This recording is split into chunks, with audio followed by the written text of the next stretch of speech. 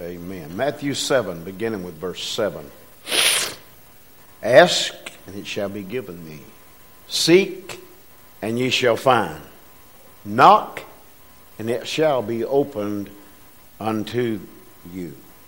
For everyone that asketh receiveth, and he that seeketh findeth, and to him that knocketh it shall be opened. Or what man is there of you, whom if his son ask bread, will he give him a stone? Or if he ask a fish, will he give him a serpent? If ye then, being evil, know how to give good gifts unto your children, how much more shall your children, who is in heaven, give good things to them that ask him? You may be seated. Prayer was a big part of our Lord's life when he walked this earth. Prayer. He sought his Father about many things. I'm satisfied there are many things that the Lord Jesus sought the Father about that's not even recorded. But I feel like that it probably was not a day went by while he was here on this earth that he didn't consult his Father. And we know that there was one for sure there in verse 12. When he was 12 years old, when he said, I got to be about my Father's business. I'm satisfied that he had already consulted with his Father about the business that was at hand. And so his disciples even said, Lord, teach us to pray. Now you would thought, or I would, that being called one of the disciples, that he would have said, Lord, teach us to preach like you. But they didn't say that. Teach us to pray. And I've thought about that many times. Without praying, there's not going to be a whole lot of preaching going on. There might be a lot of shouting and hollering. There might be a lot of stories being told. But there'll not be preaching until there has been praying. Lord, use me. Take this message and let it be uplifting to our people and to glorify you as our Heavenly Father. We as God's children, we need to pray. We need to pray every day. And I think, sometimes people say, well, I don't want to go around with talking out loud to God who might think I'm crazy. You don't have to talk out loud to God. Thank goodness. You can have a prayer on your heart all the time. In fact, 1 Thessalonians 5:17 says that we are to pray without ceasing. We're to pray without stopping. We are to be in a constant attitude of prayer. So I just want to try to encourage you tonight as you along encourages myself. Encouraging one another. We're going to look at these verses that we've already read here. But in verse 7, if you're going to encourage someone, here is our procedure. Okay? First of all, the procedure. It's very simple. Ask, seek, knock. Now, I love acrostics, okay? And if you line this up, each of the ask is an A, seek is an S, and K is a knock. A-S-K. It's very simple. We need to ask the Father. We need to seek the Father, and we need to knock. He says that if any man hears him knocking at our heart's door, he will answer, and he will come in and sup with us and be with us forever and ever, without any absence, without any delays, without anything that would hinder God from speaking to our hearts. So we ask, we seek, and we knock. Now, if we're going to understand spiritual things, we must ask and keep on asking. We must knock and keep on knocking. And we must seek and keep on seeking after the Lord. So there's our procedure. If you're going to encourage someone, if they might say, I pray and I don't hear anything. Okay? Not only the procedure, but second of all, we see the package that our Lord has lined out for us in verses 8 through 10. in verse 8, he said, for everyone that asketh, receiveth. He that seeketh, findeth. And he that knocks shall be answered. God knows, listen, God knows who of his children is sincere. He knows if we're serious or not. Or if we just, hey, if we just, okay, let's just pray. Okay. Well, we've prayed. Now what do we do? Well, how serious were we? And in asking, a lot of times we're not serious until it comes down to a crisis. We're not serious until it comes down to something that, hey, this is life or death here. And we need to pray. Really, the Bible teaches that we ought to pray about everything. You say, even the little things. Yes. God's interested in our little things just as he is interested in the big things. So the package there, God knows if we're serious or not. And in verse 9, would you give your young'un something to harm them? When I read this, I thought, I have never ever done anything on purpose that would hurt our boys. Never. Now, Josh knows what a prankster his daddy is. And I can't remember what this stuff was. Lynn can probably tell me.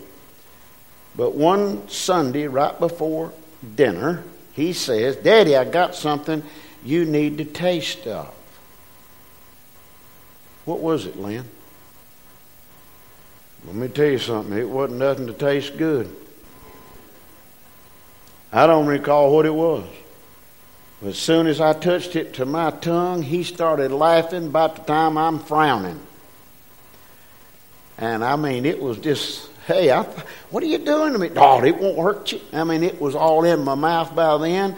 And the more I tried to get it out, the more it seemed to get in there. Orgeal. Wow. I thought, son, what are you doing? Daddy said it won't hurt you. You always pulling tricks on us. Yeah, I am. But not to harm you, my goodness. You want to kill my appetite? My appetite's already killed. But, hey, what does it say? If your son asketh what? For bread. Bread's good. You going to give him a stone? I think about when Jesus was tired and worn out, and the devil says, hey, look at all these pretty rock here. Man, won't you just turn them to good, nice, soft rolls, and let's put some butter on there, and let's eat because I know you're hungry. No, we're not going to do that. Man shall not live on bread alone, but by every word that proceedeth out of the mouth of the Father. So, verse 9, no, I would not do anything to harm our boys or anyone else when they ask for something. I have always been on the lookout for our boys. How, I want them to look good. I want things to go well for them. And if it's up to me to help them succeed, then that's what I want to do. You know what? Daddy would not. Well, I've heard this before. He'll never amount to nothing. He's just, hey, you was a mistake to start with. You're still a mistake. And, the best thing you can do is get out of here. Where would that child go? What would that child think from now on? If a daddy don't care nothing about the young'un. Well, our Father loves us. And he's not going to hand us a stone and us think it's bread and chomp down on it and get hurt, okay? He's not going to do that. He's not going to, instead of offering us a fish, turn a snake loose on us. No, he's not going to do that. And we as fathers, since it's made mention here, hey, we shouldn't and wouldn't do anything to harm our children, hey, our grandchildren, great-grand-young'uns. We're just not that kind of person. But on the other hand, I want you to listen now. I'm not talking about go ahead and give them a rock, go ahead and give them a snake, but a lot of times parents Give when they ought to be holding back and letting that child begin to walk a little bit on their own. Because I've seen it many times, parents bailing the young'un out, doing this for the young'uns and that for the young'uns. I'm thinking, what is that young'un going to do when them parents are no longer in this world? Who are they going to turn to? Well, I'm thankful God blessed Lynn and I that we have got our boys to where they can take care of themselves. And when I think about that, I think about the pattern. A third thing, encouraging one another through the procedure and the package he gives us, but also the pattern there in verse 11. If then ye being evil, all right, now let's look. The pattern here. We are sinners, all right? We're either a lost sinner or we are a saved sinner. And all of us have sinned and come short of the glory of God. So, we are sinners now, and if we're saved sinners. But we want what's best for our children.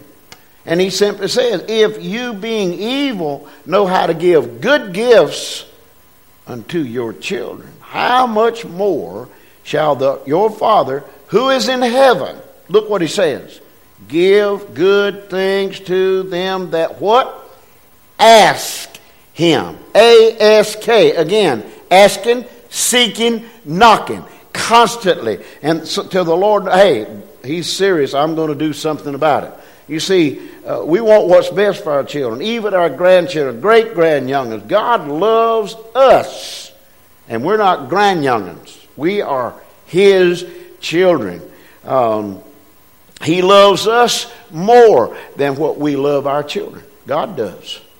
And according to the Bible, we are to love him more than we do father and mother and children. We're to love him more. Why? Because he said, put me first. First, in Matthew 6:33. Seek ye first the kingdom of God and his righteousness, and all these things shall be added. Not divided, not multiplied, not subtracted, but added unto you. Listen, there are going to be blessings if we are a giver. Not necessarily money, but giving, period. God wants to bless the giver, okay? Not the hoarder, but the giver. He wants to bless those that give. Well, if you want to encourage someone, share the procedure with them.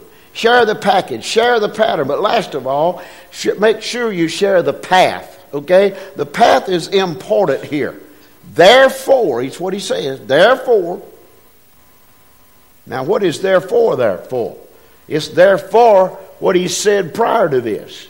If we've done this, therefore, all things, whatever ye would that men should do to you, do ye even to them, so to them. For this is the law and the prophets. I tried to find one, and I didn't ask Lynn. I should have this afternoon. But how many of you remember? I remember when I was in grammar school. They called it grammar school. It was a little ruler, and it said, do unto others as you'd have them do unto you. Remember that? Hey, I don't know. Some of you probably got one of those rulers. I don't have one. That's an antique. Okay? And that's what it said on there. Do unto others as you would have them do unto you. This is so called the golden rule. And now this statement is the basis of our Christian life. It is not salvation, but it follows salvation. If we are saved, then we ought to do unto others as we would have them do unto us. Practicing the golden rule releases the love of God from us into those who feel unlovable. Unto those children who the daddy probably hasn't been faithful to their kids. You see, it's one thing to be faithful to the wife or to the husband, but it's something else to be faithful to those kids, because they are blessings from God. They are not burdens. They are blessings from God in our lives that God would trust us to have children, and then teach our children so when they have children. It's sad when a child says, "Well, I didn't have no raising. I didn't. My daddy was never around." It's sad. Or my mama, she was hardly ever there at supper time. She was out on the town. Never knew when she was coming home. Sad.